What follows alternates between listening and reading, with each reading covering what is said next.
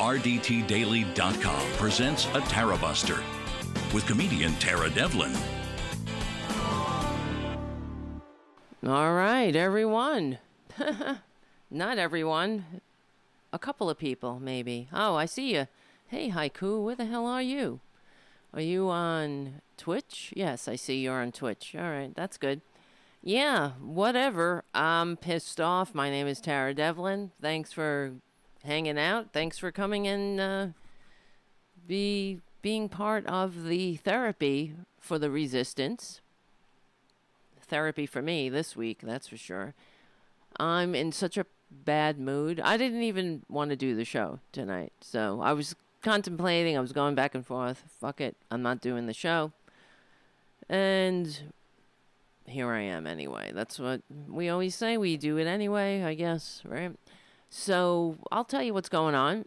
Well, we usually meet at the RDT Daily Facebook and YouTube channels, and then we are rebroadcast starting Sunday at 6 p.m. Eastern on Progressive Voices or anytime on the Progressive Voices app until they shut us down.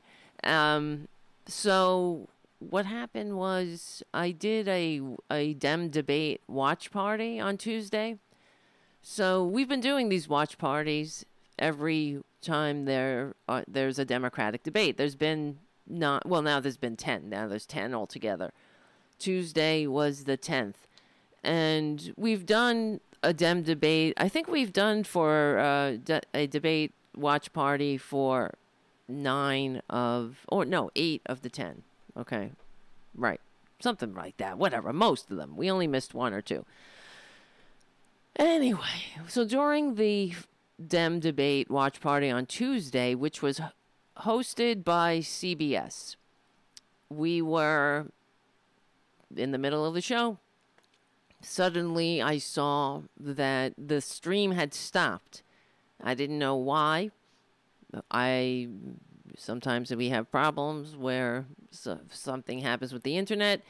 I immediately started another stream, and then after about 5 minutes, the stream shut down. Basically, we were shut down for violating CBS's copyright to the Democratic debate. So I didn't realize that the first time. So I got a warning, but I wasn't reading my email because I was on the air. And then when we restarted the stream, that became our first strike. So they put us in a timeout for a week. So I'm completely blocked from posting, not just a live stream, even posting to the listeners that the show will not be on YouTube. We have been erased from YouTube for the week. And I also, of course, I submitted an appeal, right, to YouTube. How is this okay? CBS owns the Democratic debate. They own democratic discourse in this country. A giant corporation and another giant corporation protecting its ass owns democratic discourse. That's what we were doing. Watching the goddamn Democratic debate together as a community and discussing it. But CBS shut it down. And then in my naivete, I assumed immediately, of course, it's a mistake. It's an algorithm that goes off when whatever. This has happened before where something is muted because it's violating copyright or whatever. Okay, it's a mistake. They will rectify it. I will be restored.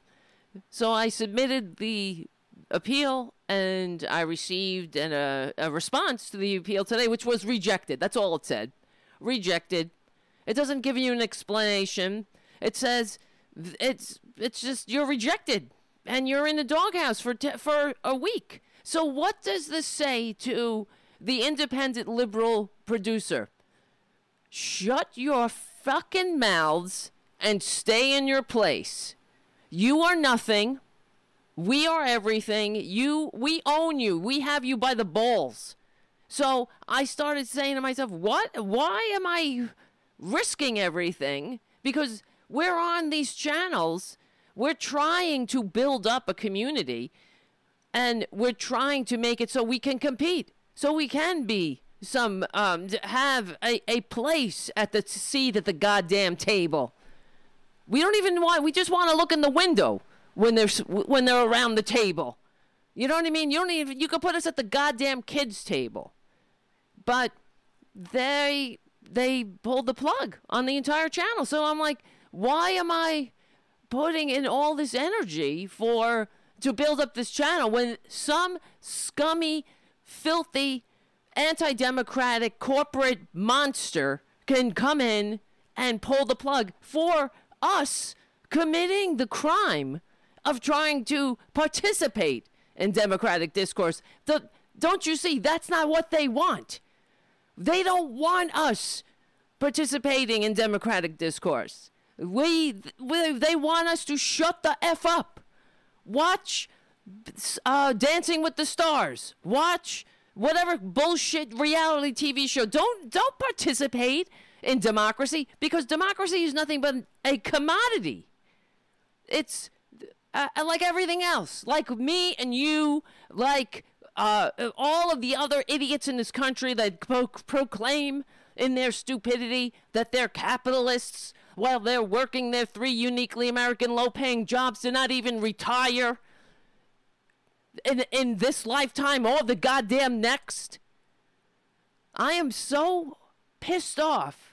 And also, I got to the point, I was just saying, I was saying to myself, what the fuck am I bothering to do this? So we can build up a community, so they can come in for no fucking reason and pull the plug on us for doing what we're supposed to be doing as good citizens. But don't you see, that's the game. We're not good citizens. We're good citizens if we consume. Go out and buy something. We're not supposed to be pestering our betters. And let me tell you, this happened one time before. In 2012, I was reminded myself, I said, self, this happened to us before. Self. I don't talk to myself like that. I'm not kidding. I'm only kidding. I mean, I don't speak to myself. I wish I did. I wish I could. I wish I had multiple personalities. Maybe one of them would be happy to be here in this effing country. But, so a few years ago, 2012, I was with Mike Malloy. We went down to Washington while the scumbags, the corporate lick-spittles and sycophants were debating Obamacare.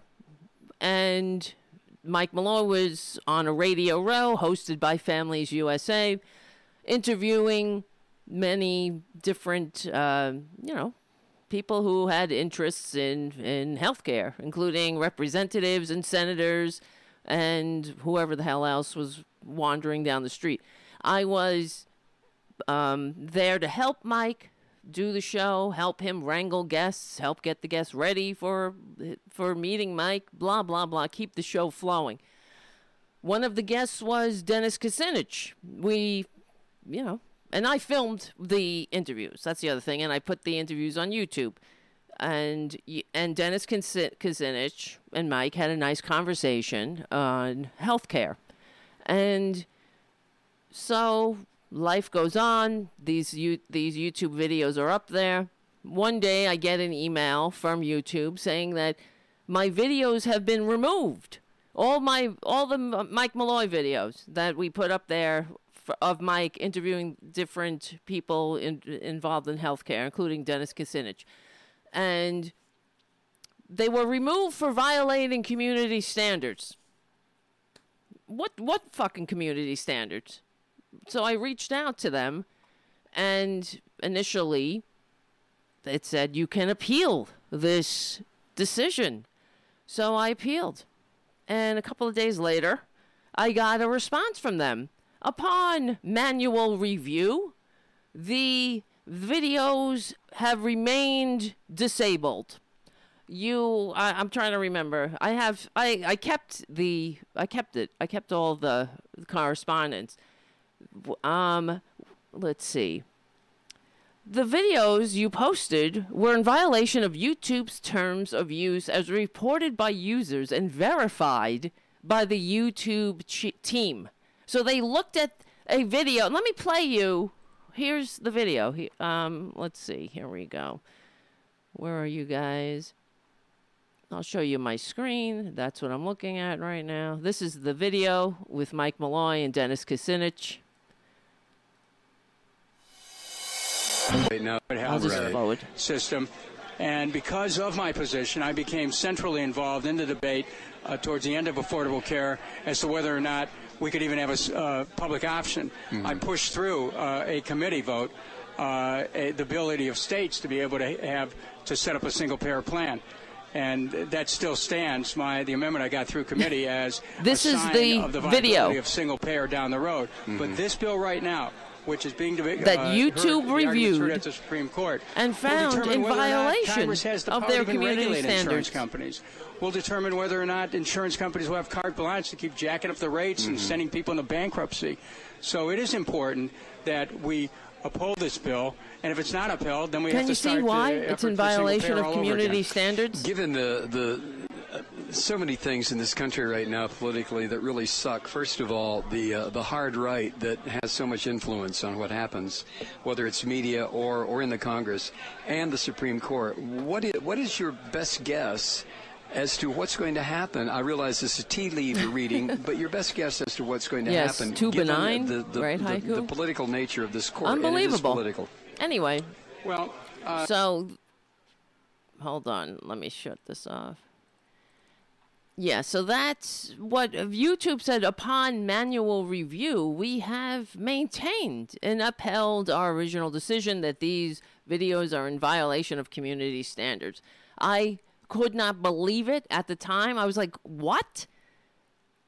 How is that a violation of community standards? So because Dennis Kucinich was in this video, I reached out to Kucinich's office to let them know that these videos were being removed from YouTube because they're in violation of community standards. So to make a long story short, I then received an email from YouTube saying that, whoopsie, upon further review, the videos have been restored. So, according to them, they watched those YouTube videos and took them down because they were in violation of community standards after reviewing them with their own beautiful eyes. And they saw that they were very offensive to their sensible YouTube selves for whatever reason. And I don't know what changed their mind other than they were contacted by somebody who has some actual power and not somebody like me or you. And this is what we're up against. So let me ask you guys what you think. Do you think it's a violation of the community for members of that community to gather and watch a democratic goddamn debate? I don't know. I suppose it is. If you're a behemoth and the last thing you want is for we the sheeple to get a little uppity and think that we have something to say about who gets to represent us, that we want a government that works for more than just the billionaires and trillionaires who play with us like my cats play with their balls of yarn. I'm so pissed off right now. I didn't really want to do a show, like I said. I felt like, fuck it. You know what? I'll just be like the rest of everyone, and I won't give a shit. Tune it out. Who cares? You know what? Life is too short to deal with this shit. And the fact remains that I'm putting my cards on the table here, trying to do this show, trying to do something to build a community, to make something that that can contend with the corporate media, but we're doing it together. We're doing it one step at a time. And there's a long way to go. We don't have billionaire benefactors.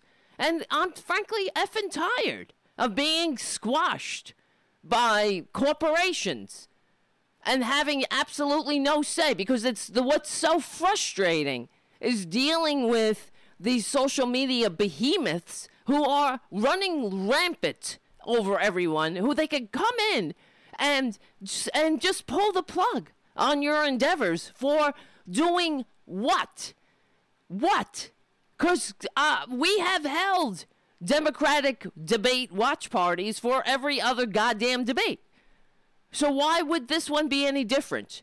Why would this one be a violation of community standards? And why is it that they think the community standards is that a private effing corporation should own our democratic discourse? How is that okay? I don't know. It's hard to tell. I can't see anybody. So I'm basically talking to there's two people I see. All of the audience that we built on YouTube, they probably like, where the fuck are you? I wasn't able to even post to the YouTube community where we are, that we're still broadcasting, because this is what they can do. So we're all taking a chance. So what am I supposed to do? What am I supposed to continue to do this? And then one day when they feel that for whatever fucking reason, they could just pull the plug on the entire endeavor for no reason.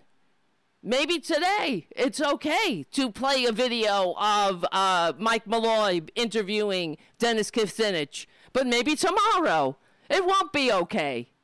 So who's to tell? Who's to know? And then when you ask them to manually review it, do you think that there's any recourse to that? Who is manually reviewing it? Is it some right-wing fucking asshole sycophant of an orange baboon who thinks it's funny to come in and squash the independent liberal media that don't have the Mercer family? That we don't have big billionaire benefactors. We don't have people like MSNBC putting us on the air like they do on Fox. You see, if we were a right-wing channel, they'd have us right on Fox. That's what they do. They put any obscure right-wing independent, independent broadcaster, any right-wing nut. They put them right on Fox News. There's no, and all you gotta do is watch. That's what they do. Because the fascists understand that they have to own the media because they don't have anything in reality to boast about. But here in reality, here in the world, the liberals, they don't do that. They don't do that on MSNBC, because haven't you been noticing that MSNBC and Fox News, the only difference between them is slim to none? Because they're both trying to advance a pro-corporate, kiss-up, kick-down agenda of the elites. Except one's a little more kinder and gentler to the sheeple. They won't get all bent out of shape if somebody with the non-appropriate quote-unquote pee-pee enters a non-appropriate quote-unquote bathroom. That's the kind of fascism they like. But they're all working for the same corporations. So who stands up for us? We don't have, really, it's here I'm taking a chance. I don't have the energy to continue to just build up a whole other fucking platform. Honestly. So I was just like, why don't I get the hell out of this country? Why don't I sell my apartment? I'm lucky enough. I bought this apartment years ago.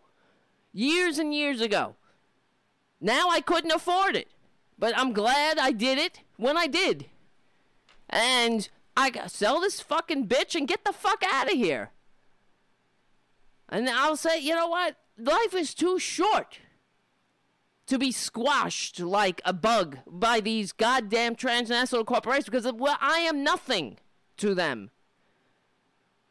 The blood, sweat, and tears that we put into trying to get the word out about the liberal policies that built the goddamn middle class to begin with are nothing in comparison to the indifference and the just complete the completely owned media that we're up against.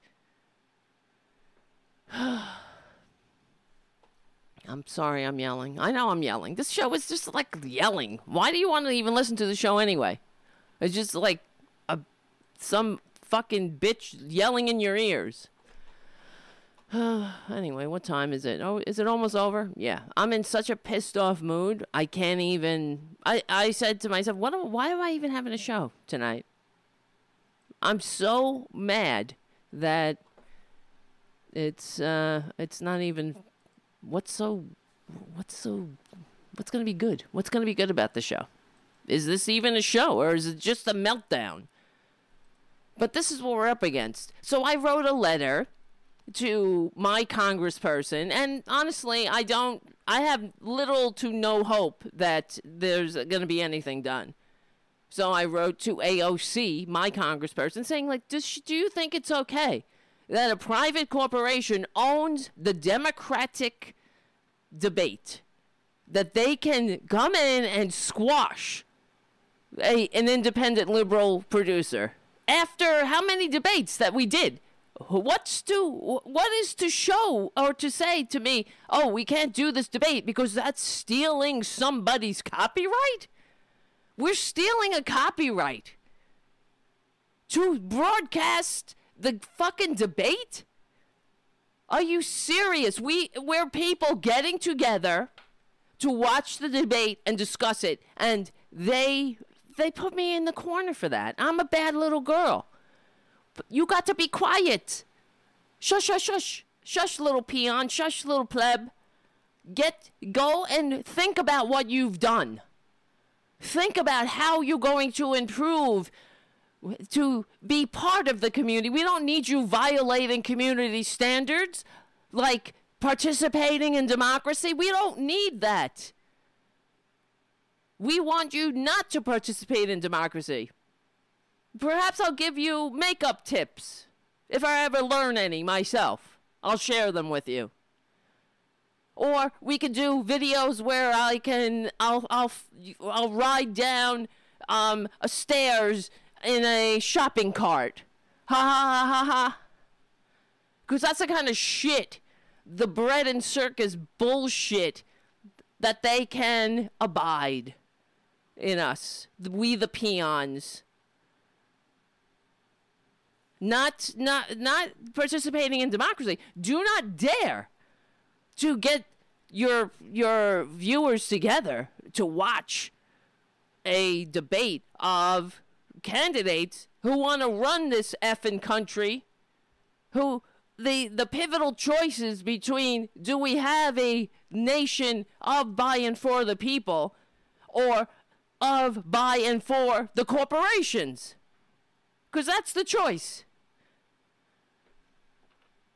Oh, we're not going to undo capitalism because capitalism is working out so brilliantly for everyone. You know, capitalism that gave us beautiful things like the Middle Passage and climate change. Capitalism that just pulled the plug on my channel for making the mistake of trying to participate in democracy. I'm pissed off. And, well, what's odd, too, is that according to... Because I've been having this public spat now with YouTube for a couple of days. I was so sure they were going to restore the channel. Like, they were going to say, oopsie doopsie, sorry, you dumb bitch. No. Their decision stands, just like it stood the last time when they said that Dennis Kucinich and Mike Malloy having a conversation about healthcare was in violation of community standards after a manual review. Which, I mean, come on. But someone on my Twitter feed sent me, or they saw what was going on. Because I'm like, hello, can somebody please respond to this shit? And, yeah, apparently the Twitch channels were taken down as well, but they were restored. See, my Twitch channel was also taken down, but it was restored with an apology from Twitch. According to Mashable, and here's an article, it says by Matt Binder, who we know. A fake copyright infringement claim resulted in the removal of some Twitch's biggest political channels. On Tuesday night, a number of popular left-leaning Twitch streamers found that their channels had shut down during the live stream of coverage of the South Carolina Democratic Party debate. The streamers who were issued a ban include many. Chapo, Trap House, Majority Report, Bad Bunny, David Pakman, I'm not on this list, The Progressive Voice, Justin Young. These are channels provide explicitly progressive or leftist commentary. Tens of thousands of viewers were following along with the debate across these Twitch channels. According to the message issued by the streaming platform, a copyright strike was levied on the streamers on behalf of CBS News, the host of the night's political debate. The claimant, however, was not CBS, but a company called Praxis Political Legal. After researching the firm, the Twitch streamers were unconvinced that Praxis Political Legal actually represented CBS News and concluded these were fraudulent copyright claims. Twitch, the popular gaming live stream platform owned by Amazon, confirmed to Mashable on Wednesday that an investigation into the claims was deemed that they were false. Twitch's investigation has determined that the alleged copyright infringement notices directed to channels from Praxis Political are false. Twitch is reinstating access to each account and removing any strike attributed to the channel, effective immediately. We regret that a false notice from a third party disrupted any of our streamers. Blah, blah, blah, blah, blah. So I just assumed that, okay, just like on Twitch, my channel will also be restored on YouTube.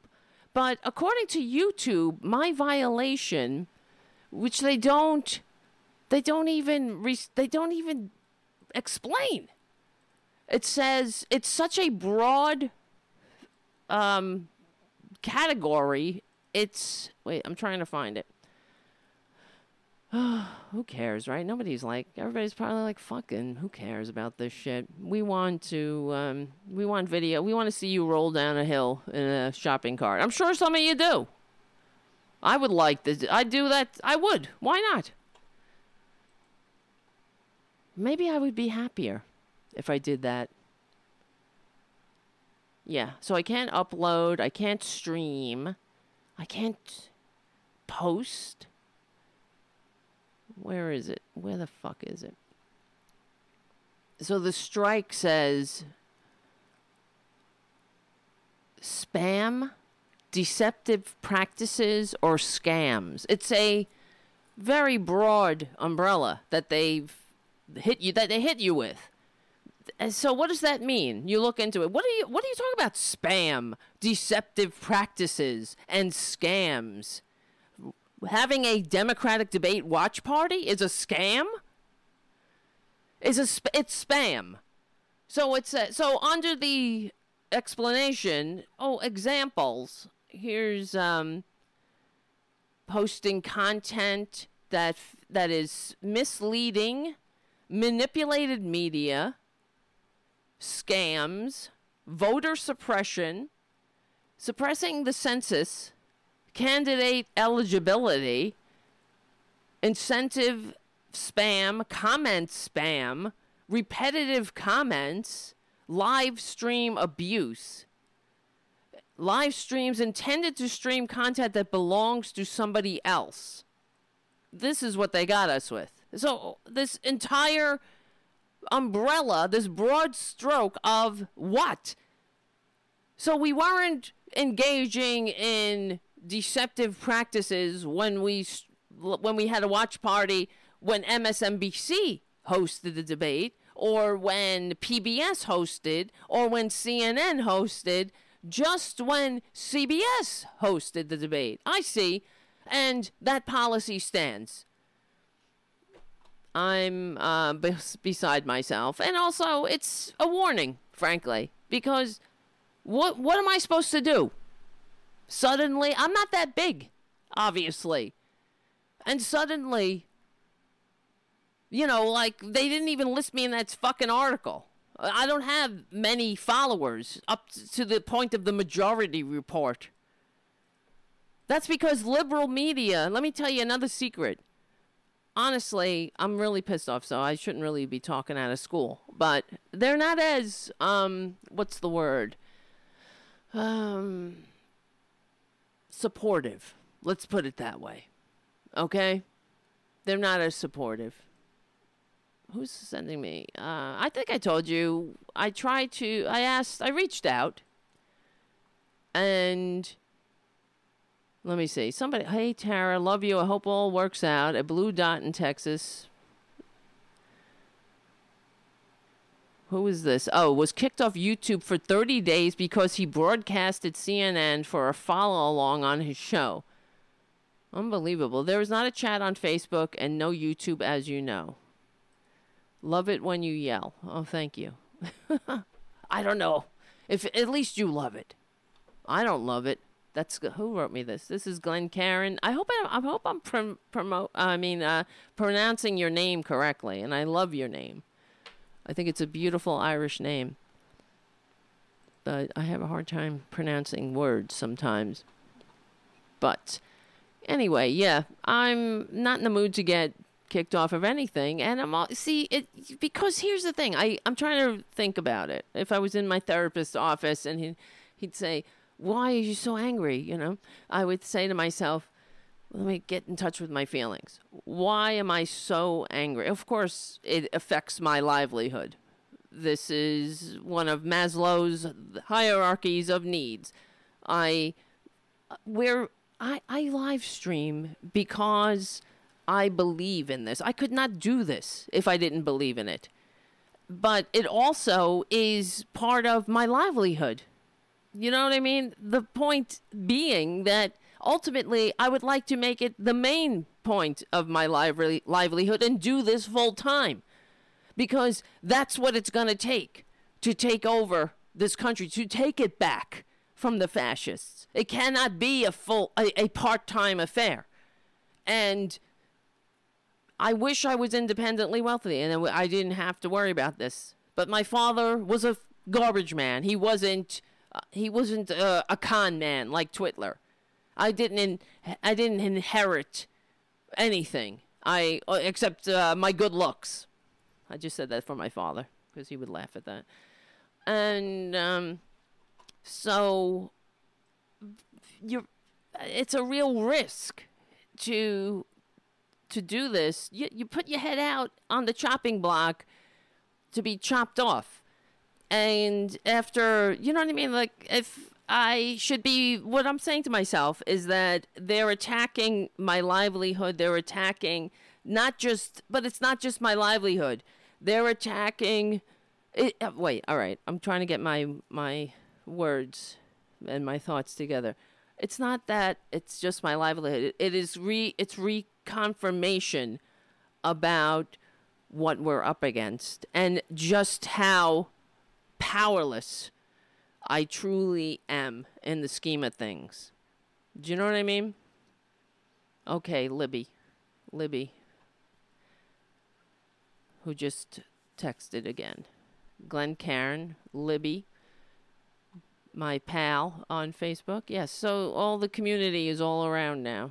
We're broadcasting on Facebook, on Twitch, on Periscope, on Twitter. So, okay, so it's not just the livelihood. It's also the fact that it reconfirms to me just how powerless I truly am in the face of what we're up against. And it feels insurmountable.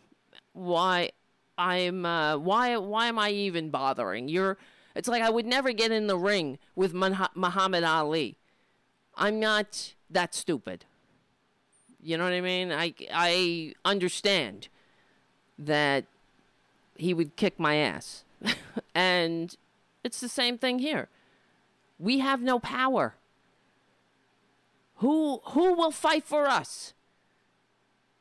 We can scream and yell all we want, but the truth is, they will come in and pull the plug at any time. We broadcast on a daily basis at their good graces, and there's nothing you can do. So when they come in, and as I said, I was completely convinced that they were going to restore the channel. It was a mistake. They made a mistake. An algorithm got triggered somehow. Something went off, especially when I read that Twitch article. But no, the decision stands just like back in the day. But unfortunately, this time, I'm the only one in the video. I don't have Dennis Kucinich in my corner. So I reached out to AOC. I wrote a letter. We'll see what happens. Probably nothing. And there you go again. What are we going to do? We're at their mercy. And this is why we don't want unchecked corporate power. It's another case in point why we can't, why we have to be in this together. Why government has to be strong enough to challenge this corporate power. And who the fuck is YouTube to say that we the people can't get together and have a watch party for the goddamn Democratic Party debate? And who is CBS to own the Democratic Party debate? Why is a private company owning a Democratic debate? That's not okay. And I got to tell you, I was a little pissed off. I was saying to a friend of mine who is so fucking optimistic. I'm so sick of it. I want to choke her. You know what I mean? It's not, good. I'm glad you're optimistic. You're always trying to find the bright side, always trying to think the best of people. Well, not everything is the best. Because she's saying, oh, well, maybe CBS, you should contact CBS. Maybe CBS is the one you should, who they made a mistake. And like, CBS gives a shit. YouTube and CBS, if YouTube gave a crap, they would have restored the account and said, sorry. But you see, I am on their YouTube platform. It's not, you don't have a constitutional right to broadcast on YouTube. They can pull the plug at any time. But honestly, if I wouldn't go on and broadcast and have a watch party for, what's a CBS show? Mom? What's CBS? You know what I mean? CBS shows. Let's see. Survivor, okay, NCIS, Criminal Minds. Let's get together on Tara Buster and have a Young Sheldon watch party. That's not what we were doing. We were having a Democratic debate watch party. Who the fuck thinks that a private corporation has the right to own democratic discourse, the Democratic debate? But this is what we're up against. The Democratic Party, the Democratic debate, like, they're selling ads on the goddamn Democratic debate. And who are they selling ads to? They're selling ads to Bloomberg. You watch MSNBC. They're selling ads every day. I watch MSNBC. I don't know why, because I'm a glutton for punishment. And they're selling ads to the Buttigieg campaign, are running ads about what a great movement. In the movement, no one thought we'd get this far in our movement. What kind of movement does Buttigieg have? Of privileged white sociopaths who pretend that they have endorsements from black business owners? That's a pretty narrow niche, if you ask me. But who bought ads on the Democratic debate? The insurance racketeers who want to stop Medicare for all. Bloomberg, who wants to buy government. And we the sheeple, we the peons, we get together to watch the Democratic debate and discuss it, and the fucking giant corporation pulls the plug and says, you bad little girl, get in the corner, shut your mouth, we own you, bitch.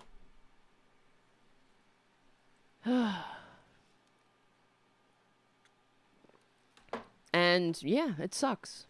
I'm pissed, and I have to reevaluate my life once again.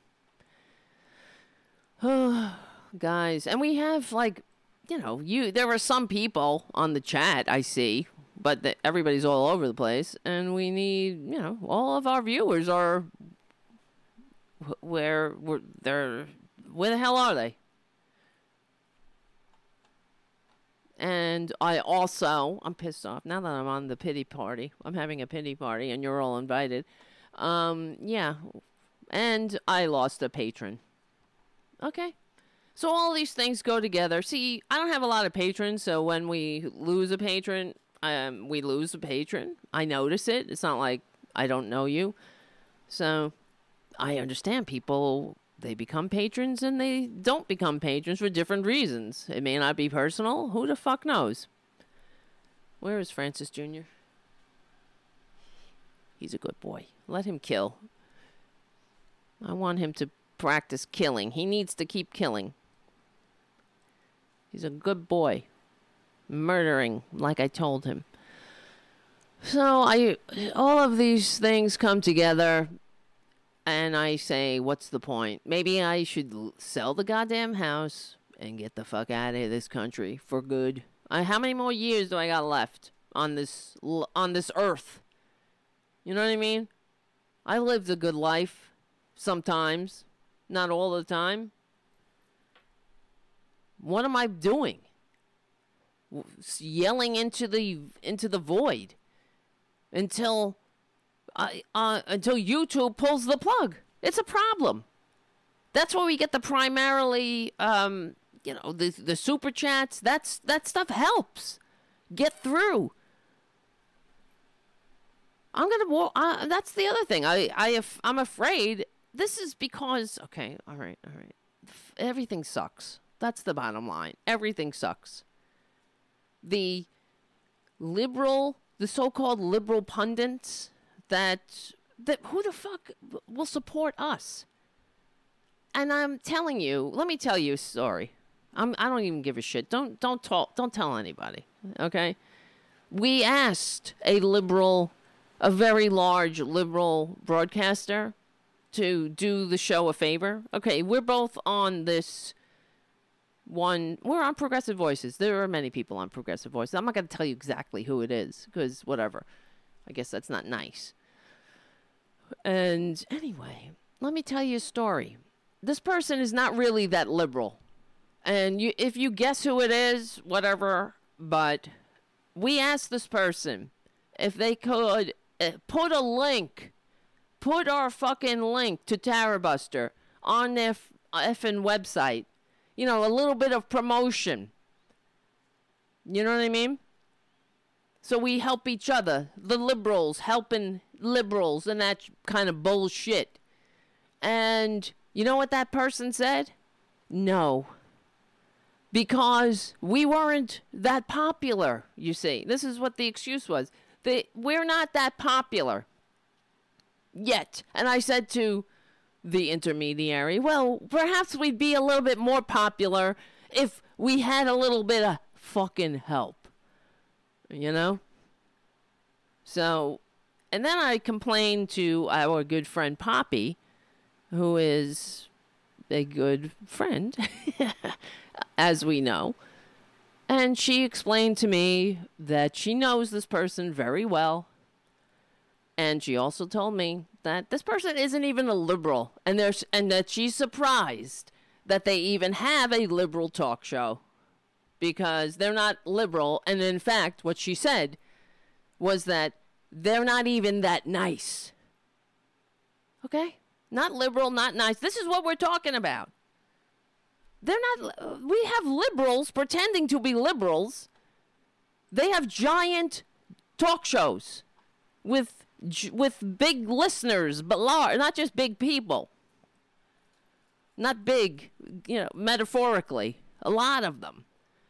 And anyway, so when the shoe's on the other foot, when people come to me and they say, can you put my link on your website or whatever the fuck, I say, yes, that's what we do, right? We're in this together. So it gets me really pissed off after when I reach out for help to other liberals, so-called, quote-unquote liberals, and we get the, because that's why we're in the boat we're in, frankly. It really is. Because the other thing, when you look at, go on Fox News, who they put, who the fuck is, who's those two, those two black women? What's those people? What's their name? Somebody on the chat will tell me. Those two women. Something and something. They're, let me see, black. I'm going to look it up. Black, conservative. It's on the tip of my tongue. Diamond and Silk. Yes, those two bitches. Who the fuck are Diamond and Silk? You know why they are somebody? Not just because they're black. And if you're a black conservative, Fox News will they'll put you in the A block on every show for months. That's just the way it works. It's because they promoted them on Fox News. And who the fuck are they? They are nothing. They're YouTubers.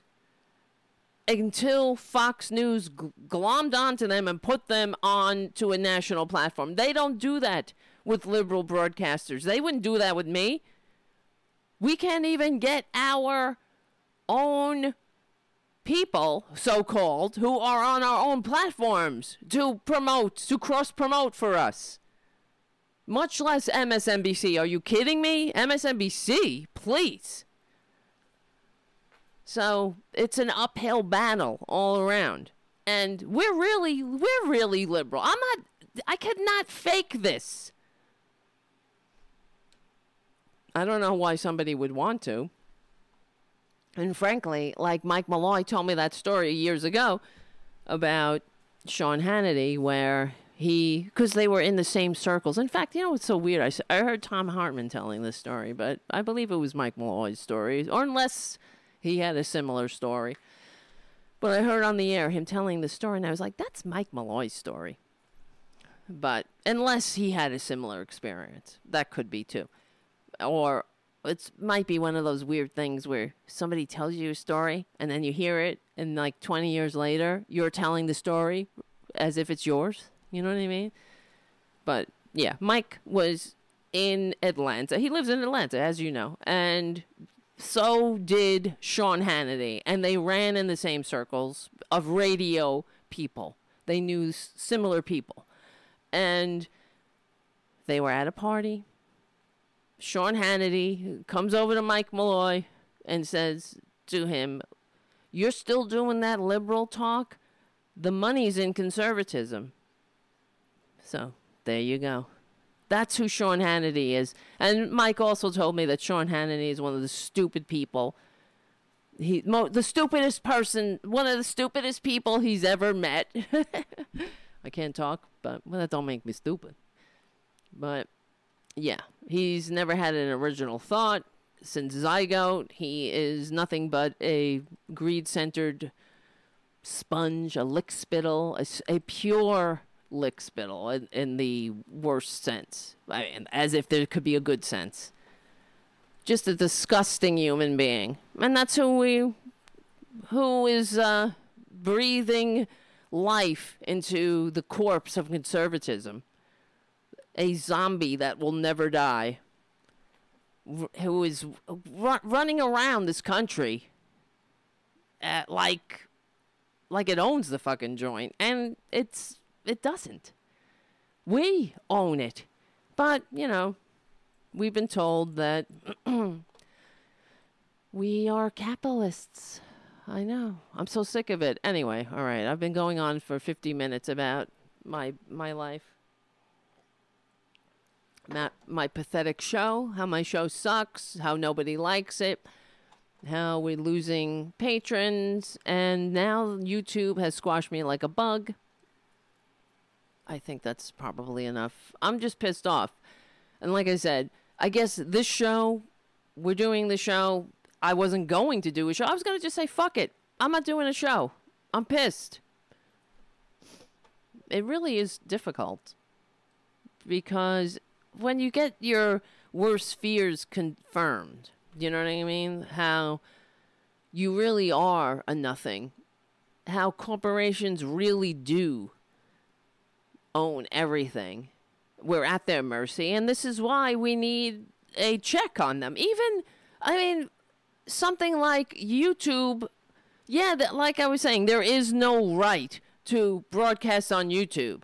But there should be some kind of human interaction to explain what the fuck is going on. If they turn around one day and decide to pull the plug on your show, on your livelihood, on the thing that you've been building, how is that okay? They could just turn around and put an X on it with no explanation, with no...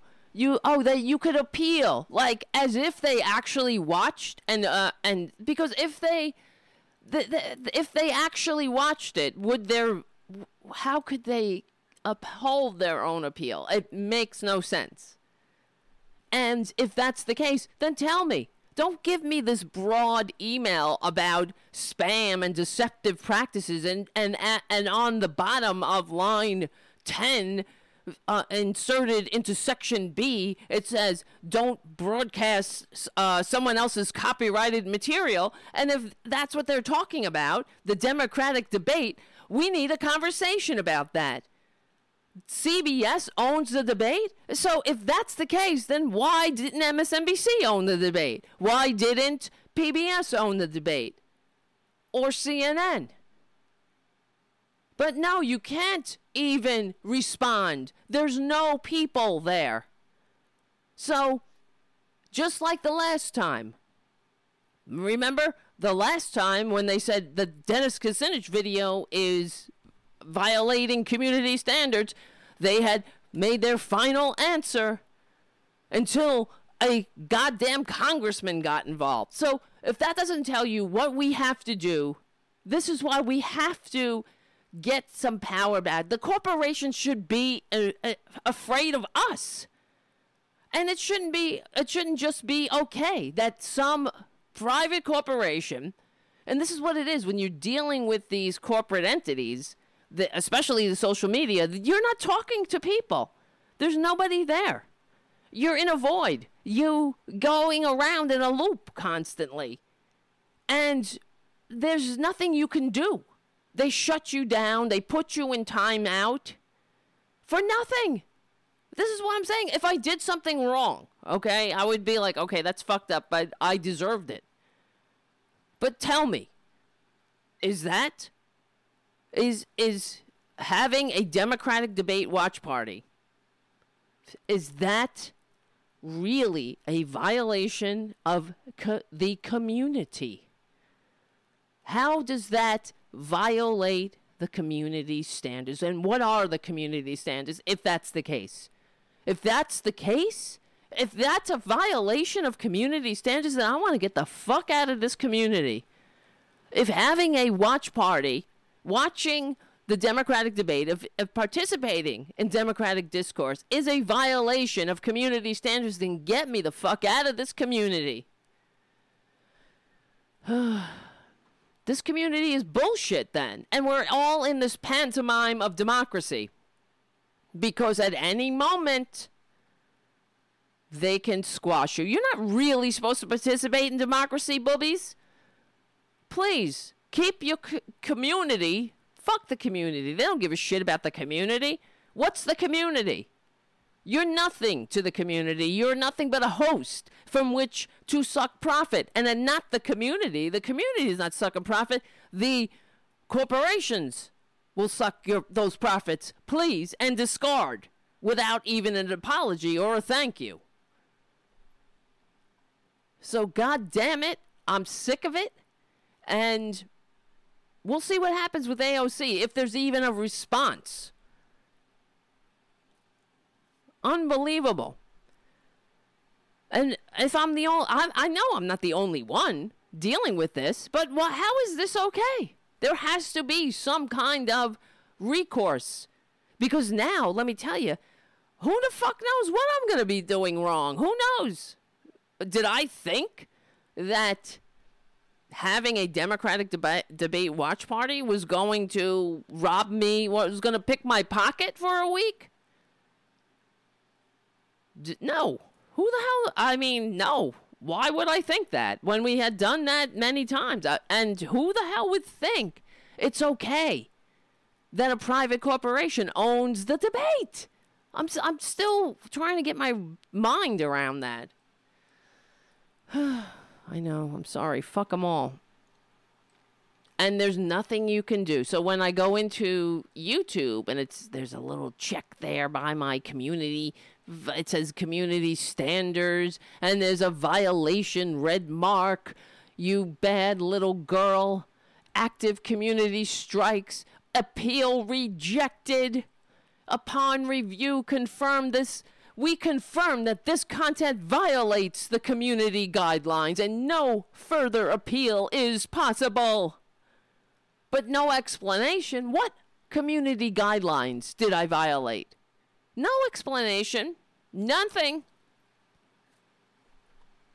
You know, they don't have to explain. They owe us no explanation. You're just to shut the fuck up and pay your bills, pay your taxes so the rich can get richer and you can get zero for your efforts, and allow these corporations to ride our socialist roads and use the fruits of our socialist labor that the teachers who taught us to read and write, and now we get to work at YouTube companies, let them all take the fruit of our labors and the courts that enforce their contracts to keep us all in our place.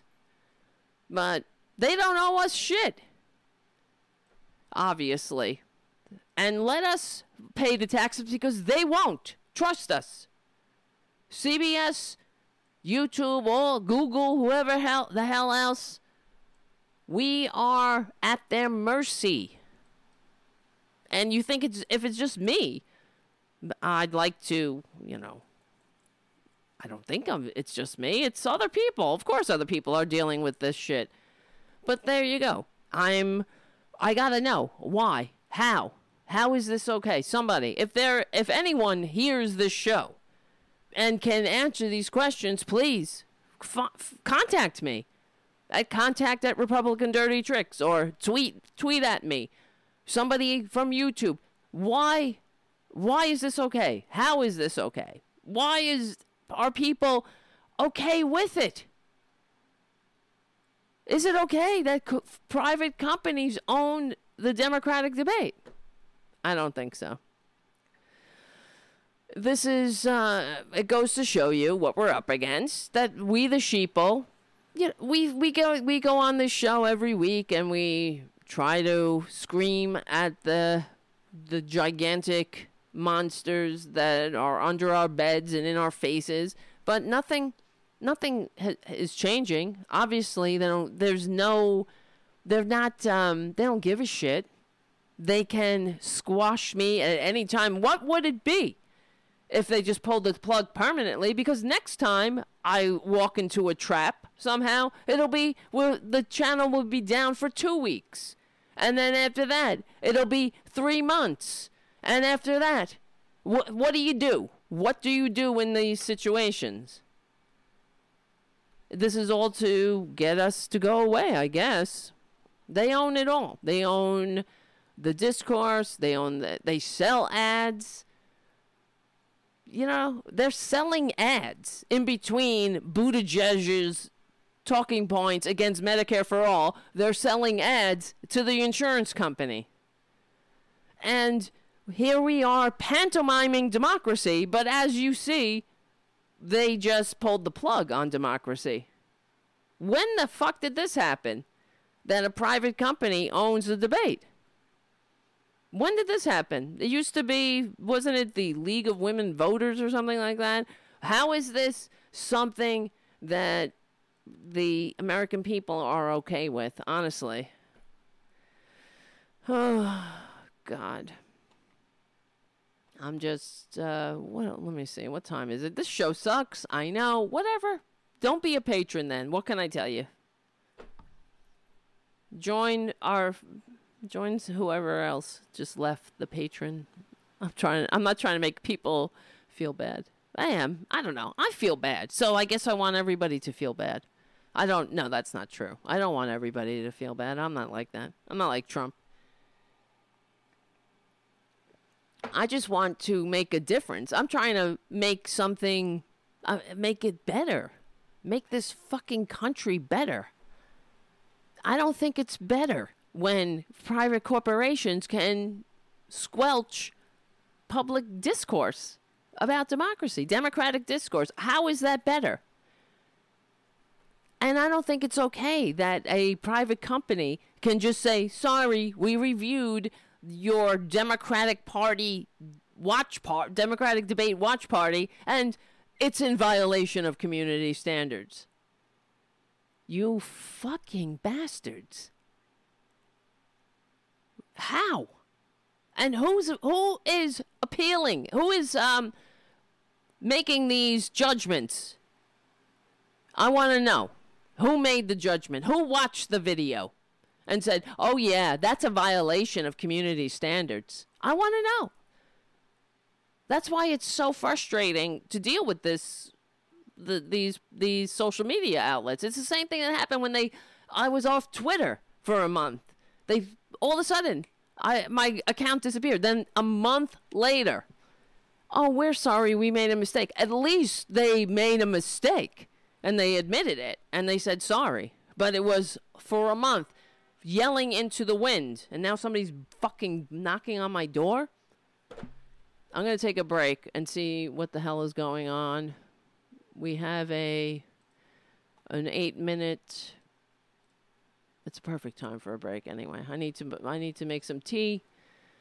We're going to do Green News Report, Labor History in 2. I don't know why somebody's ringing my bell. All right, guys. My name is Tara Devlin. Hopefully I'll be back on the other side of the break.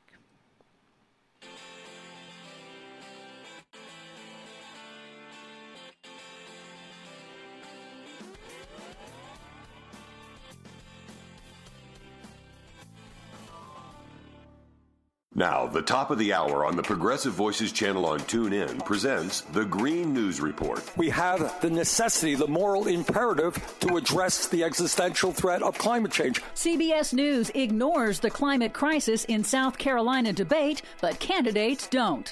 J.P. Morgan economists warn climate change threatens human survival.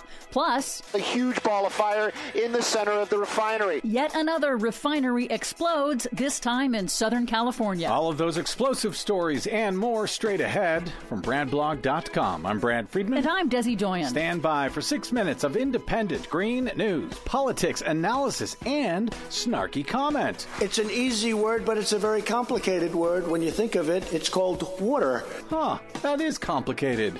What's it called again? Water. Very interesting. Thank you, Mr. President. This is your Green News Report. But it can help us to a level that nobody can believe.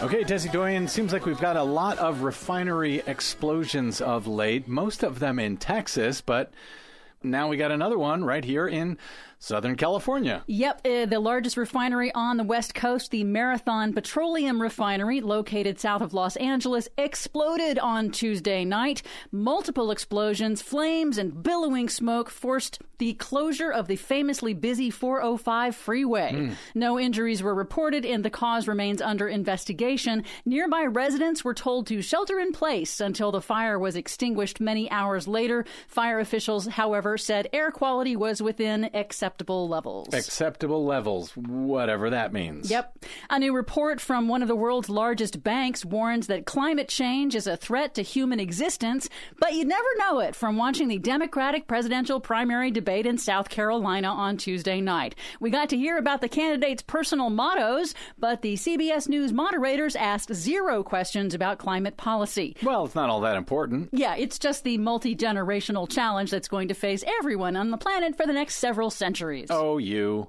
The only time the climate crisis was mentioned was when the candidates raised it themselves. Here are all 40 seconds of climate in the 2-hour debate with billionaire Tom Steyer, Senator Elizabeth Warren, billionaire Michael Bloomberg, Vice President Joe Biden, and Senator Bernie Sanders. I got into this race to make sure we had climate justice for the American people. The filibuster is giving a veto to the oil industry. Climate change, which is clearly a global crisis requiring international cooperation. We have to deal with China if we're ever going to solve the climate crisis. And this is a guy who I was able to convince should join the international agreement at the Paris Agreement. Climate change, which is a global problem where we need U.S. leadership. The biggest threat to America right now is climate. We have the necessity, the moral imperative to address the existential threat of climate change. So that sounds like they were talking about it a lot, but this was a 2-hour debate, and that clip, 40 seconds or so, was literally every single comment about climate change in the entire 2-hour debate. Yep. Even Democratic South Carolina Congressman Joe Cunningham said he was dismayed by the lack of climate questions because, quote, we are sitting at sea level. It is 2020, and CBS News is still failing the test of informing the electorate. CBS's failure is all the more remarkable in the wake of a leaked internal report from J.P. Morgan, one of the world's largest banks. J.P. Morgan economists warned in stark terms that the climate crisis, quote, could end human life as we know it. The leaked report warns the world is seriously underestimating the adverse impacts and costs of climate change, concluding, quote, we cannot rule out catastrophic outcomes where human life as we know it is threatened. We can't get a government to properly deal with a global pandemic killing people right now. You think we're going to get them to give a damn about something that's going to happen 5, 10, 20 years from now? Good point. Thanks. J.P. Morgan on Monday announced it will, however, end financing of Arctic drilling projects and some coal companies. Good. Environmental groups agree. They call it good, but weak, since the bank remains one of the world's biggest backers of fossil fuel projects by far. Climate change will also seriously reduce water flows on the Colorado River, one of the primary sources of water for the western United States. Demand already outstrips supply for the 7 western states that rely on the river. The new study by the U.S. Geological Survey projects severe water shortages in Colorado River flow, estimating it could dwindle by as much as 30% by 2050. Well, Donald Trump was out here in California just about a week ago, and he told us all that it was a fake man-made drought. There's no problem here at all, Des. Finally, a bit of good news. Electric vehicle sales are soaring in Europe. EV sales grew more than 50% over the last year in Europe, but they dropped 9% in the United States. Analysts at S&P Global Platts attributed that to very limited availability of electric models for U.S. consumers to buy. This week, General Motors unveiled an all-electric crossover vehicle with a 250-mile battery range and a base price of just $24,000. Wow. But it's only available for folks in China. For much more on all of these stories, if you can stand it, check out our website at greennews.bradblog.com. I'm Brad Friedman. And I'm Desi Doyen. And this has been your Green News Report. I'm Rick Smith, and this is Labor History in 2. On this day in labor history, the year was 1940. That was the day that Screen Actors Guild union member Hattie McDaniel became the first African-American to win an Oscar. She won Best Supporting Actress for the role of Mammy in the classic movie Gone with the Wind. During the course of her career, Hattie McDaniel portrayed either an enslaved person, a maid, or a cook nearly 100 times. For black actors and actresses in Hollywood, opportunities for work were often limited to playing these kind of characters. In real life, the actress was only one generation away from slavery. Both of her parents had been enslaved. Her father enlisted to fight in the Civil War after the Emancipation Proclamation. During her career, McDaniel frequently came under criticism from groups such as the NAACP for the type of characters she played on screen. She reportedly responded by declaring, "I would rather make $700 a week playing a maid than being one." Black actresses and actors faced discrimination that went beyond the roles they were offered. McDaniel and other black cast members were not allowed to attend the premiere of Gone with the Wind in Atlanta. The Ambassador Hotel in Los Angeles, which hosted the 1940 Oscar ceremony, did not allow black patrons. McDaniel had to receive special permission to attend the event. She was not permitted, however, to sit with the rest of the cast, and instead had to sit at a small table against the wall. In 87 years, only 14 black actors and actresses have received an award from the Academy. In 2016, not one person of color was nominated for an acting category. Labor History in 2 brought to you by the Illinois Labor History Society and The Rick Smith Show.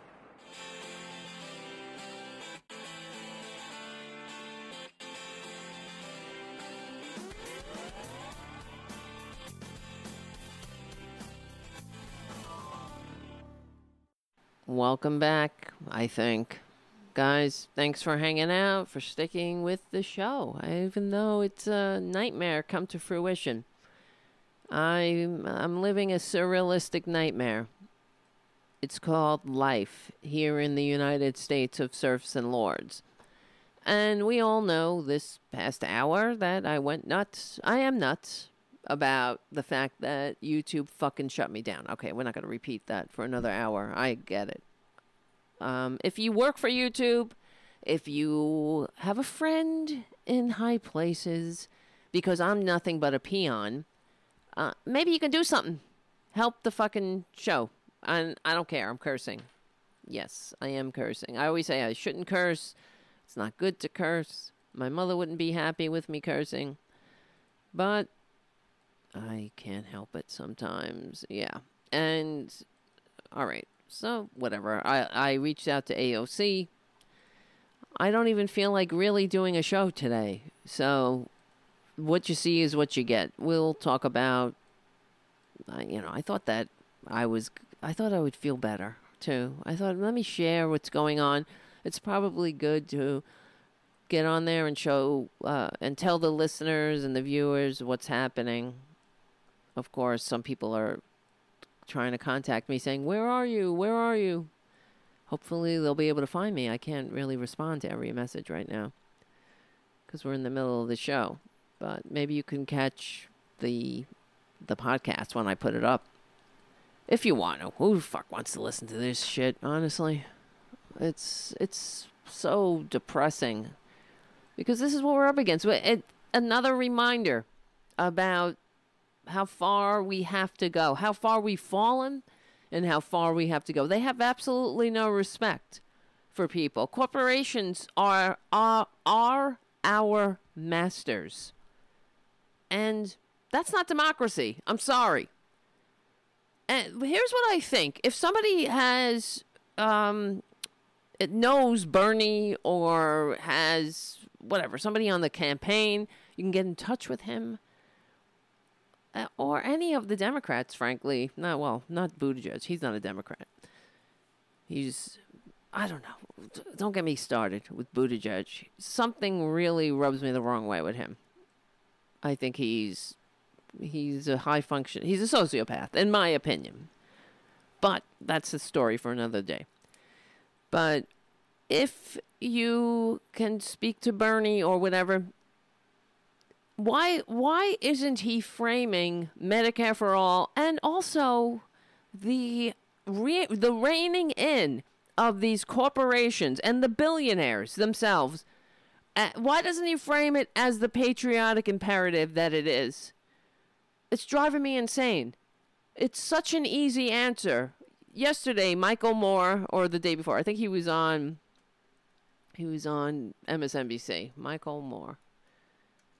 And this morning, I saw on Joy Reid how he was on Lawrence O'Donnell. Doesn't matter. MSNBC. And then this morning on AM Joy, she was going off about how Michael Moore, because Michael Moore made a comment saying how nobody really needs more than $500,000. You can live well and live comfortably, of course, more than comfortably with $500,000. You don't need billions and billions of dollars. There's no reason for it. And Joy Reid was saying to, I can't remember who. I think it was Pete Buttigieg, actually. How isn't that the wrong message? I don't think that Democrats want to get into this business of telling people they can't be rich. And, that's not the point. It's not about what you can have or how much somebody can have. I guess it's not that. Okay, let me formulate my thought. It's that it is a threat to democracy. Progressive taxation and a high marginal tax rate on the rich and a high estate tax that prevents the development of an intergenerational aristocracy isn't just about fairness. It's not about being morally correct. It's about saving democracy, cultivating democracy, protecting it from the big moneyed interests who have always threatened it for time immemorial. Since recorded history, since we crawled out of the primordial ooze, we've been up against this tension. We need a government to step in. It's not just saying, oh, it's immoral to be rich. And in fact, during the Democratic debate, when they said to Bloomberg, should you exist? Bernie doesn't think billionaires should exist. Should you exist? I really wish Bernie would have turned around and said, it's not about him. Should he exist? That is a disingenuous question and frame. It's about, should democracy exist? What is the point of a government? It's not just to make the rich richer. And the fact is, we need a government that protects itself, it's strong enough to stand up to billionaires. So, because a billionaire and beyond, and a trillionaire, the concentrated money will threaten the power of the people, always and forever. Amen. That's always been the case. This is why you need a progressive tax system. And you don't want an intergenerational aristocracy from developing. It's not just about what's fair. It's about, what are we as a people? Are we a democratic system, or are we an oligarchy? That's what it's about. And somebody in Michael Moore, who knows Michael Moore, I know that we're 3 steps away. What is it? 6 steps of separation? I'm sure I know people who know Michael Moore. I'm sure I know people who know Bernie. So let's get on it, people. Tell them that it's about framing it. Frame it as a patriotic imperative. We don't want billionaires, not just because it's immoral, not just because there are so many that have so little and so few who have so much, but because it's a patriotic imperative to protect democracy from the power of concentrated wealth.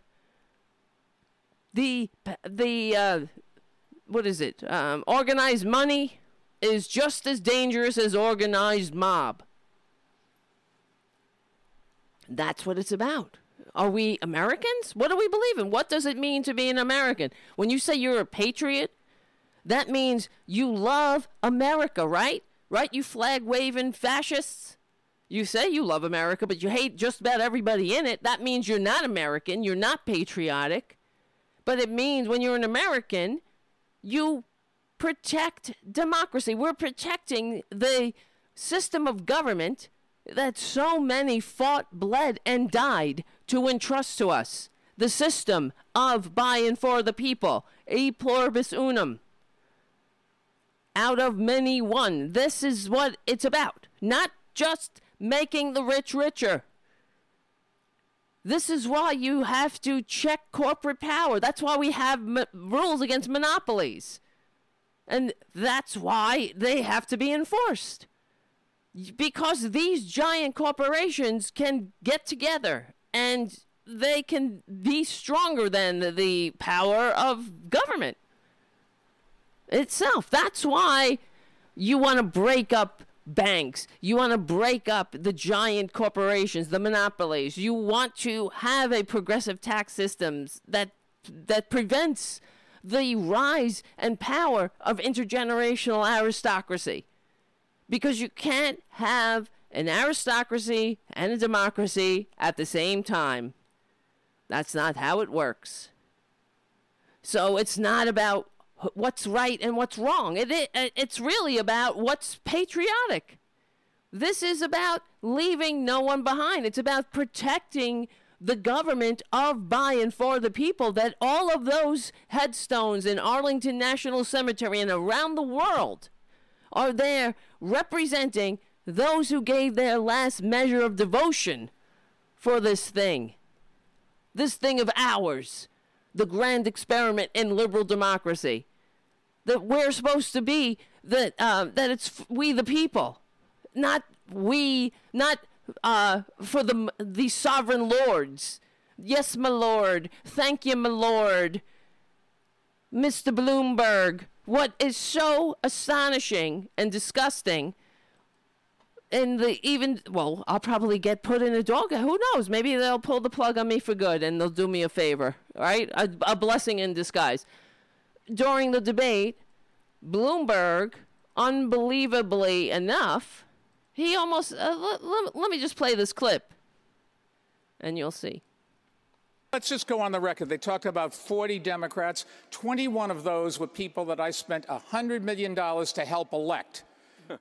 All of the new Democrats that came in, put Nancy Pelosi in charge, and gave the Congress the ability to control this president, I got them. I got all of the new Democrats that came in. Did you catch that? Did you catch that? Wait, I meant to do the picture-in-picture there. Hold on. Picture. Let's play that again. Hold on.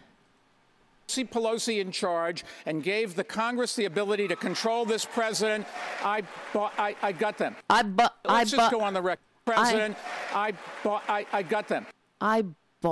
What? I what? And gave the Congress the ability to control this president. I got them. I got them. He almost slipped. I wish he did. That would be great. But that wouldn't even matter. Even if he slipped and said, I bought them, believe me, the corporate media would give him a pass. Definitely. They'd give him a pass. They love him. Are you kidding? And that's why that debate was such a shit show.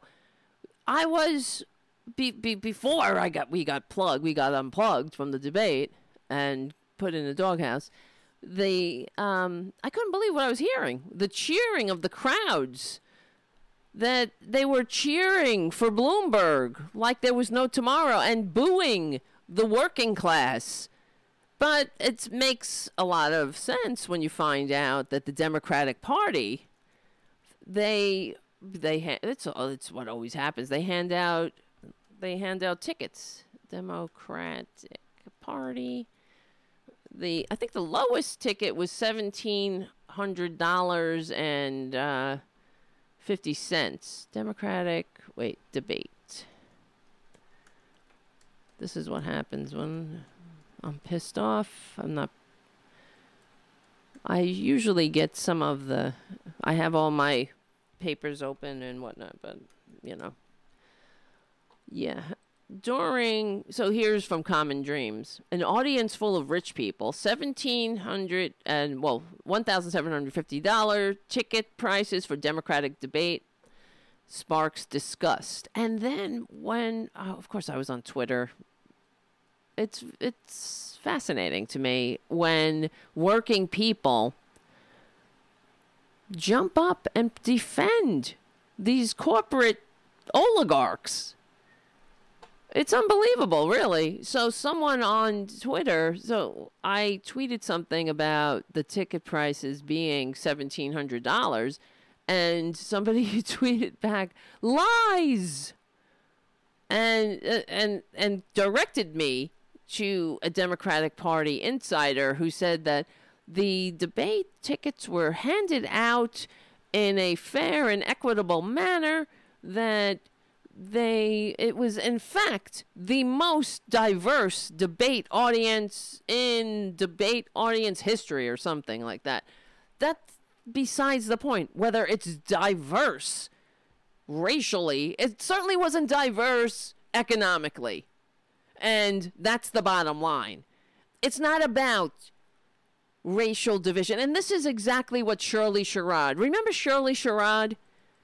She was fired by Barack Obama. This is another reason why when Barack Obama became the president, of course, we all remember him. Now we look back fondly and remember Barack Obama. But believe me, and you guys know, Barack Obama was probably the best Republican president we've had since Eisenhower. And he was, hi, Tara Jr. Thank you for stopping by. Barack Obama got elected in his first term. Hold on, Junior. Okay, I gotta get comfortable here with Junior. Shirley Sherrod, I'm just, besides, whatever. What was I going to say? I shouldn't be reading from Wikipedia. Wikipedia, like everything that Republicans touch, has been turned to shit. You can't rely on Wikipedia, but for the background, it's probably good enough. Because that's what Republicans do. They go in, they change Wikipedia. They don't have anything in reality to boast about. They just have lies. So they'll go in and change shit to fit their agenda. So you got to be very wary of Wikipedia. So, here's the background. Shirley Sherrod was fired from her appointed position as Georgia State Director of Rural Development in the United States Department of Agriculture. Her firing was an administration reaction to media reports on video excerpts from her address at an event of the National Association for the Advancement of Colored People, the NAACP, as we know. In March 2010, and commentary posted by conservative blogger Andrew Breitbart, that hack who's burning in hell, who received $6 million from the Mercer family. You see, it's not that the Republicans have such a broad appeal. It's that they have billionaires backing them, unlike liberals like me, who get in the doghouse because of having a Democratic debate watch party, and liberals that have a bigger platform wouldn't pull a fucking hair to put my link on their website or some bullshit, right? They won't do something simple that really doesn't inconvenience them in any way. On the other side, they have Breitbart, hacks like Breitbart spewing fascist propaganda, immediately get backing by billionaires that they don't have to go on. Well, now he's not going on anywhere, begging anything, but they don't have to go on here and beg for patrons or whatever, plead for patrons. They don't have to worry because they have the Mercer family. You understand? This is why I harp on this a lot. That's why we're up against the wall. This is what we are up against. The oligarchs understand that they have to own debate. Of course, they literally own it now, but there's no rich liberals who are helping other liberals. They're not doing that. What are rich liberals doing? What if Tom Steyer really wanted to help? He could throw Tara Buster a $6 million like Andrew Breitbart was thrown by the Mercer family. And they opened up a townhouse they rented a townhouse in Washington, D.C. They hired a full staff. They don't have to worry about pulling in a profit. They're not on Patreon saying, please support us. This is what we are up against. You understand what I'm saying? Here on our side, the side of goodness, rightness, the American way, mom and apple pie, patriotism, diversity, unity, inclusion, and leaving no one behind, we can't even get fellow so-called liberals to put a fucking link on a website. Unbelievable. So, anyway, all right, that was a total tangent. Based on these excerpts, the NAACP condemned Sherrod's remarks as racist, and the U.S. government officials called on her to resign. However, review of her full speech showed that excerpts had been selectively edited, and her remarks, understood in context, were about the importance of overcoming personal prejudices. You see, what they had done to Shirley Sherrod was they took her speech because she said that a white family had come in to her office and she she was going to help them, and in the process of helping them, that she had come to understand herself that it really wasn't about black and white or black versus white or racial division. It was about economic division, that we were in it together, that we the people, those born on the wrong side of Reaganomics, the ones struggling with our three uniquely American low-paying jobs who can't retire, that we are in this together. Of people of diverse backgrounds, we have more in common with each other than we will ever have with those on the higher end of the income scale, the ones who are keeping us down and who are deliberately dividing us. So we fight amongst each other. So this is what she was telling her audience when she was speaking.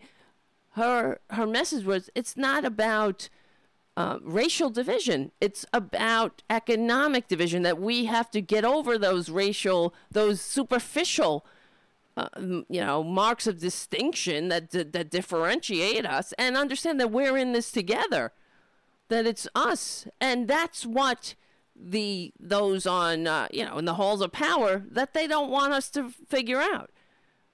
Because if we really get it, that we're in it together, and we start pointing our energy where it really belongs, then it's over for them. And, even when it's over for them, frankly, it's not over for them. They'll still be rich. They'll still be fine. Except we'll have a seat at the table. They don't want to be bothered with us. It's too annoying. It's much easier to just step on us and walk away. But Shirley Sherrod, what really pissed me off with that whole episode was that when Obama, he was in the first term of his administration, he was so quick to get rid of her, to force her to resign. They ruined this woman's life. And she didn't do anything. She spoke the truth. And Obama was so quick to throw her under the bus without an investigation, without even any explanation, because he needed to pander to the right wing. They were losing their minds over this. Oh, she's a racist. Bullshit. This reverse racism bullshit. Like that's even a thing. I know that these poor put upon white men, they're so aggrieved now. It's we're the ones who are being they're being racist against us. When the day they start writing laws against you, get back to me. Unbelievable. And in fact, but that's actually, I just saw this article on RDT Daily by Dara Lucas, who, this is so typical. Where is it? It's opening up. Black Trumpkin pastor wanting a more diverse ticket is racist. So the blue tsunami of 2018 allowed Democrats to retake control of the House with arguably the most diverse freshman class in the history of the chamber. A picture of the newly elected congressmen and women from both parties reveals a stark contrast. The Democratic freshmen included an eye-popping number of people of color. But all but one of the newly elected Republicans was white and male. So, anyway. according to, I'm trying to get to the meat of the article. Now, who would have a problem with a party at least making an effort to look more like America?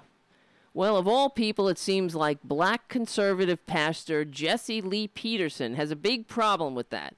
When he saw McDaniel's post, which is Ronna McDaniel, the GOP chairwoman, has to, at CPAC, she tweeted out a picture, fired up at our party's rising stars. And most of them were female and people of color, or whatever you call, black people. Some people don't.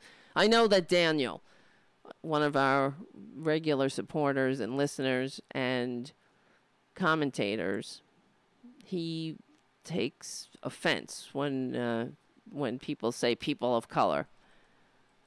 And I understand that. I'm trying to be aware of that. And I wish I understood more and would know how to speak correctly at all times. But that takes everyone into consideration. But I hear you, Daniel. So thank you for all your contributions. But anyway, so this pastor says when he saw McDaniel's post roll across his iPhone, he accused McDaniel of being a racist.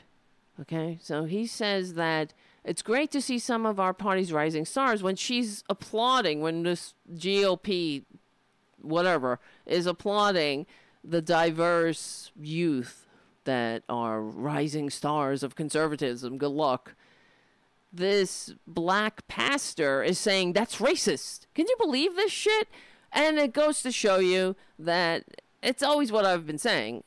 If you are a black person in the Republican Party, you have to be even more of a racist than the typical white racist male Republican. If you're a woman in the Republican Party, you have to be more of a misogynist than the regular run-of-the-mill white male in the Republican Party. It's just a requirement. You have to be more of if you're a woman, for example, you got to be like Sarah Palin. You got to want to kill. You got to kill animals with a shotgun from a helicopter. You have to be indifferent to any traditionally female characteristics, quote unquote. I know that men are compassionate and nurturing, and you know what I mean. But traditionally, what they consider traditional female characteristics are considered weak to Republicans. They think having compassion is weak. That's liberal tears, right? But it's really being strong. They don't understand that when you're a strong person, it is a sign of strength that you have compassion for those who are weaker or in a vulnerable state. It makes no sense. It's a no-brainer. But of course, because they got no brains, they can't see it. So, but this pastor to stand up for the white men, won't somebody please stand up for the white men? And Jesse Lee Peterson, this black pastor, he tweets, "Ronna, stop discriminating against white people." Are you fucking kidding me? So much discrimination against white people historically here in the United States, don't you know? Won't somebody please stand up for them? Jesse Lee Peterson, he's your man. And how many times throughout history have you had? It's just so typical. Someone in a minority group sucking up to power to get that pat on the head. And that's what Jesse Lee Peterson's doing. And when you're a black conservative, they will promote you and propel you to the front page. All you got to do is tout the party line and be a human shield for their bigotry. That's what Jesse Lee Peterson is. Give them cover for their racism every time. This is what they do. It's like it's so typical. That's why it's shocking that people fall for it. Anyway, Well, let me have a drink of my tea. Hold on. Thank you for sticking with the show, even though it sucks. I appreciate it. You're helping me out.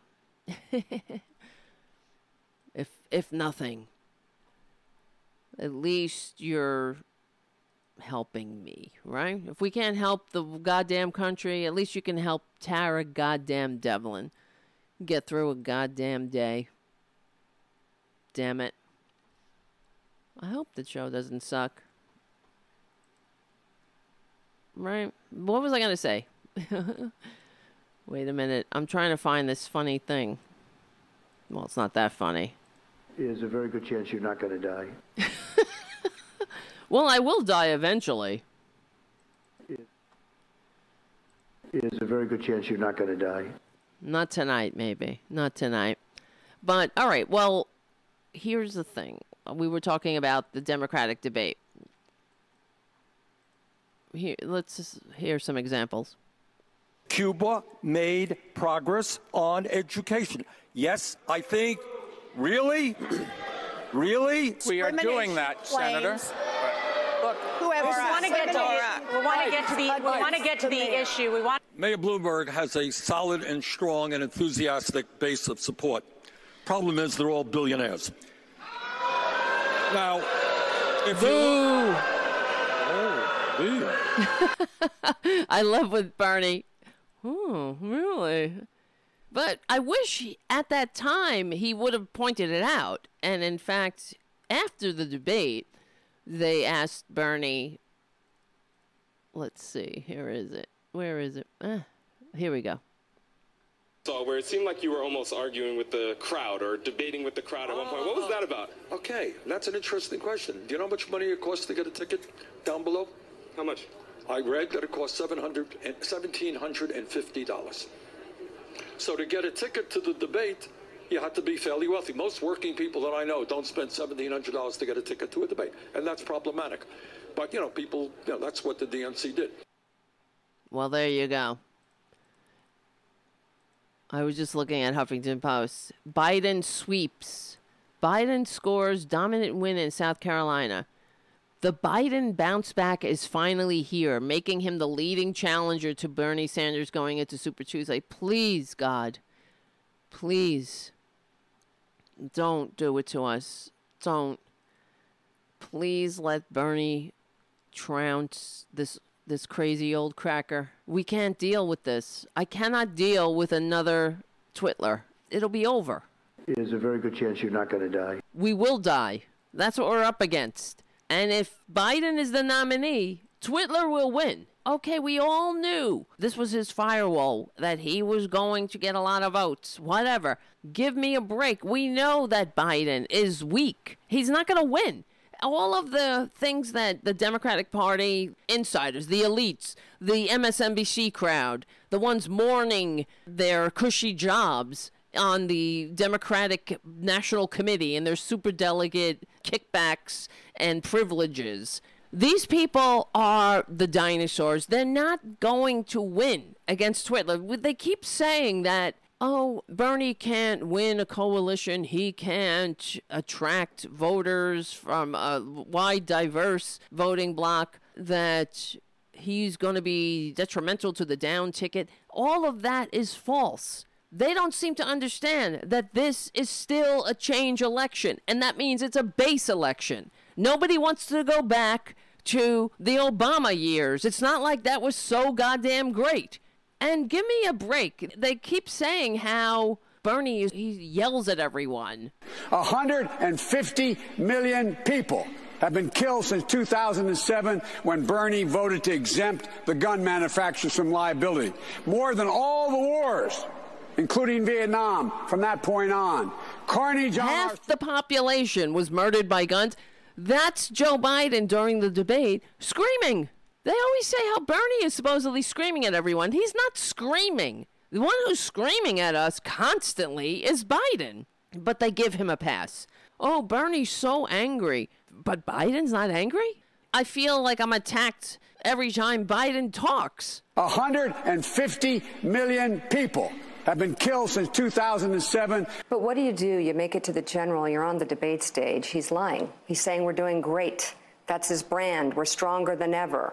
He starts making fun of your age, your mental state. He starts going after you in ways that I said, come on, Donald. Come on, man.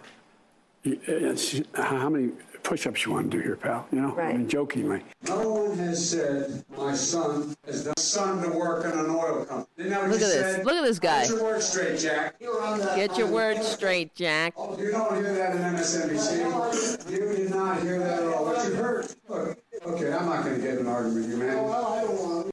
Look, I don't tolerate bullshit. Yeah. Super Tuesday can't come fast enough, and I hope that Bernie trounces Biden, because we knew this was coming. They were going to, but we knew that Bernie knew that Biden was going to win. He went right on to the Super Tuesday states. He understands that. They're not stupid. Biden knew this was his chance. This Biden bounce? Give me a fucking break here. And the insiders in the Democratic Party and the MSNBC crowd, now we're all going to have to hear how much Biden is bounced back. It's the comeback. You see, now it's viable. Wow. Woo. What a close call. We almost had to have a country where people didn't have to go on GoFundMe to beg for medical care. Please. It's so obvious. Don't do it to us, insiders, Democratic insiders. Biden will not win. No one is going to be enthused to go out and vote for Biden. I'm sorry. That's just the way it is. Let's see, the other day, and he's out of it. He can't go toe-to-toe with Twitler. Twitler will mop the floor with him. Here's him the other day. And I have a simple proposition here. I'm here to ask you for your help. Where I come from, you don't get far unless you ask. My name's Joe Biden. I'm a Democratic candidate for the United States Senate. For the Senate? If you like what you see, help out. If not, vote for the other Biden. Give me a look. Vote for the other Biden. If you like what you see, he's running for the Senate. If you don't like what you see, vote for the other Biden. And this is the other day, too. I came back from South Africa trying to see Nelson Mandela and getting arrested for trying to see him on Robben Island. I had the great honor of meeting him. I had the great honor of being arrested with our UN ambassador on the streets of Soweto trying to get to see him on Robben Island. Are you kidding me? What's with these Democrats not understanding that we have something called Google, that people can immediately check their bullshit? Nelson Mandela, wouldn't you remember that if you were arrested? Biden did not get arrested with Nelson Mandela. Here's an article from Real Clear Politics. There was much angry barking directed at Bernie Sanders during the most recent Democratic presidential debate. But the Bernie bros shouldn't worry, because it still looks like their guy is on his way to securing the Democratic nomination. Well, I hope. Not for the corporate media. It's not for their lack of trying, right? That's not the only story from the debate in South Carolina. There is more to politics than barking for TV. Listen to what you don't hear. Think of what's being avoided. Look for the negative space between the dancer. The silence tells you the story. Like that dog that didn't bark at Joe Biden over his lie about Nelson Mandela. And the silence of conventional wisdom as pundits decide which presidential candidate seems moderate, as if any of them are moderates in a party leaning widely to the left. Conservative radio host Dan Prof has zeroed in on this phenomenon on his national radio program. Wait. I don't want to read this whole article. I wanted to get to the point where, let's see. He threw his arm. Mandela, the liberating force who ended the South African apartheid, was the country's first black president. Andrew Young was the U.S. ambassador to the United Nations and traveled with Biden to South Africa. He scoffed at the notion that members of Congress had been arrested. No, I was never arrested, and I don't think he was either. Young was quoted by the Times as saying, "That's polite political speech for Joe is lying and pandering to black voters." So apparently, he, according to the Daily Beast, he says he backpedaled, and Joe Biden said on Friday, Biden finally admitted that the story was much different than he'd initially described, saying he told police while on a congressional delegation to South Africa that he was not going to go in that door that says whites only and separate from his black colleagues. They said, "You're not. You can't move. You can't go with them." And they kept me there until I finally decided that it was clear and I wasn't going to move. And then so what they finally did, they said, okay, they're not going to make the congressional delegation go through the black door. They're not going to make me go through the white door, he said to CNN. Unbelievable. So he was detained a little bit from proceeding with his congressional delegation. That's not being arrested with Nelson Mandela, for fuck's sake. But it doesn't matter. They give him a wide berth. They allow all these clear lapses in judgment on Joe Biden's part. He has clearly lost a step or two, and he will be trounced by Twitler. But so all day, as if you watch MSNBC, it goes from Buttigieg to Biden to Klobuchar, as if Bernie was in Klobuchar's position, would they give him any time on their corporate media mouthpiece channel? No way. They've been telling him, why isn't he bowing out? What's the point? Meanwhile, here in reality, Bernie has the most amount of individual supporters from 0 corporations. Only people are donating to his campaign in record numbers and a wide coalition. A vast, diverse base of voters want Bernie, which Joe Biden and Pete Buttigieg and Amy Klobuchar can only dream about when they're peddling Republican policies in the halls of the wine cave. But what really pissed me off, and I see the time, we're coming to the end of this beautiful, wonderful show that sucks. I'm sorry, I keep saying it sucks. It doesn't suck. I don't know. You're watching it. How can it not? How can it suck? But YouTube sucks. Anyway, Buttigieg. Let me just bring this up. What pissed me off, besides everything else, I really can't believe how people buy Buttigieg's line. His I feel your pain, faux, trying to be like Obama bullshit. He's such a phony to me. I don't understand how people fall for it. So, anyway, recently, Buttigieg, he has a problem with black voters. He doesn't have any. And besides him ripping off Obama's speeches, but let me tell you what happened here. Hold on. I'm trying to find the goddamn article. Buttigieg. I had it up, and now I can't find it, of course. So Pete Buttigieg recently, I think I told you this now that we're talking about this. Oh, maybe it was during the Democratic debate when they shut me down. So maybe you didn't hear it.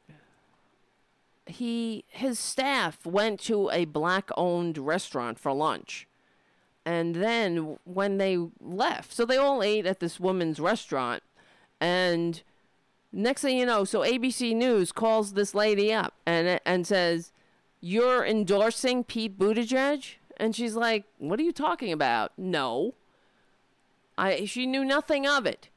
But here you are, the ABC News reporter said, "You're on this list of supporters, of black business people supporting Pete Buttigieg." And she's like, no. He and his staff ate here, yeah, but I'm not supporting his campaign. They put her name on this list because why not? Who needs to actually build support from African Americans or any diverse coalition if you could just fake it? Just pretend. Don't actually build support. Put their names down.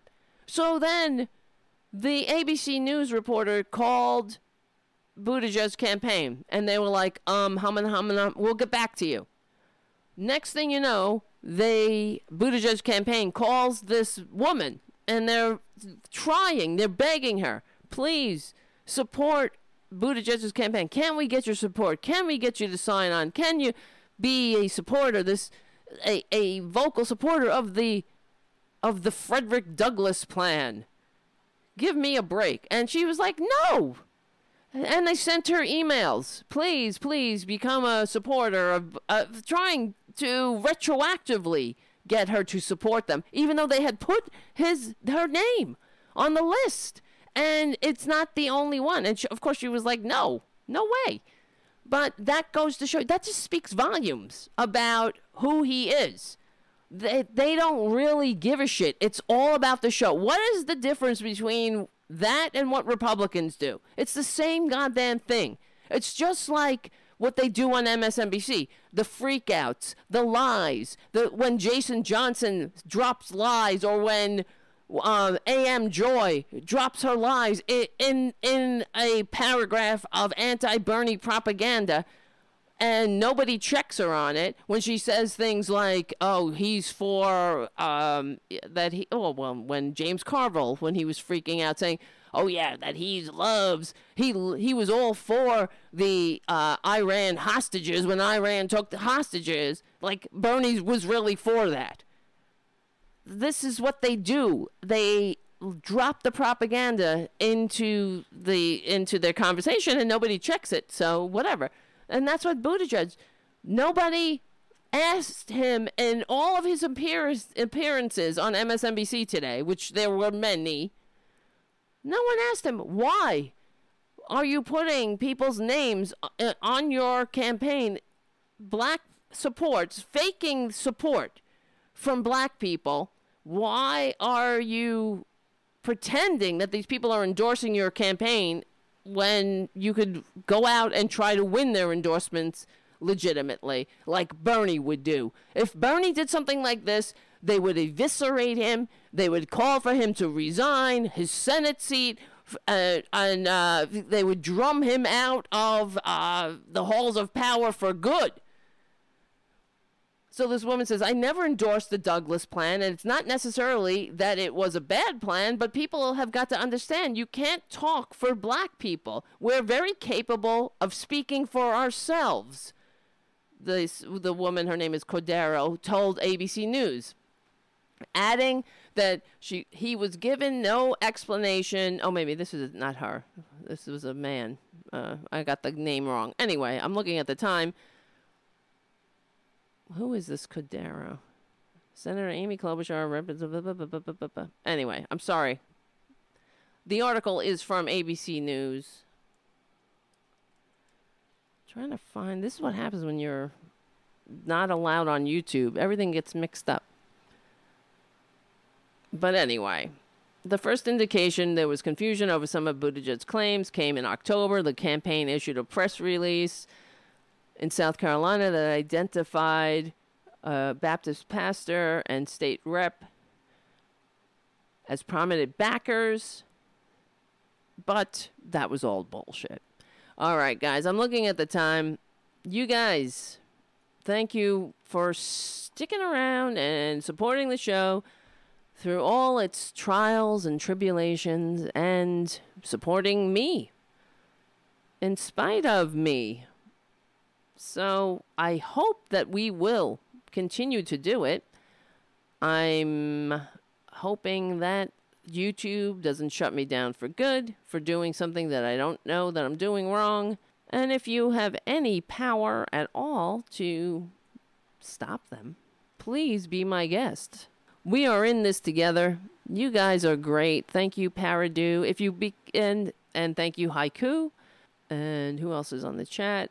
I don't see many people. John, of course. Thank you. Deborah. If you want to keep the show going, please become a patron and tell your friends. Give the show a good review. Also, there's going to be, I should have mentioned this before, we'll talk about it later, there'll be another get-together in New York with Mike Malloy and me and probably Sam Cedar and whoever else we can dig up. There'll be a meet and greet, a Progressive Voices meet and greet. That'll be fun. That's going to be in May in New York City sometime. All right. Otherwise, as I always say, we stick together, we win. My name is Tara Devlin. This is Tara Jr. We will win. I will see you as soon as I can.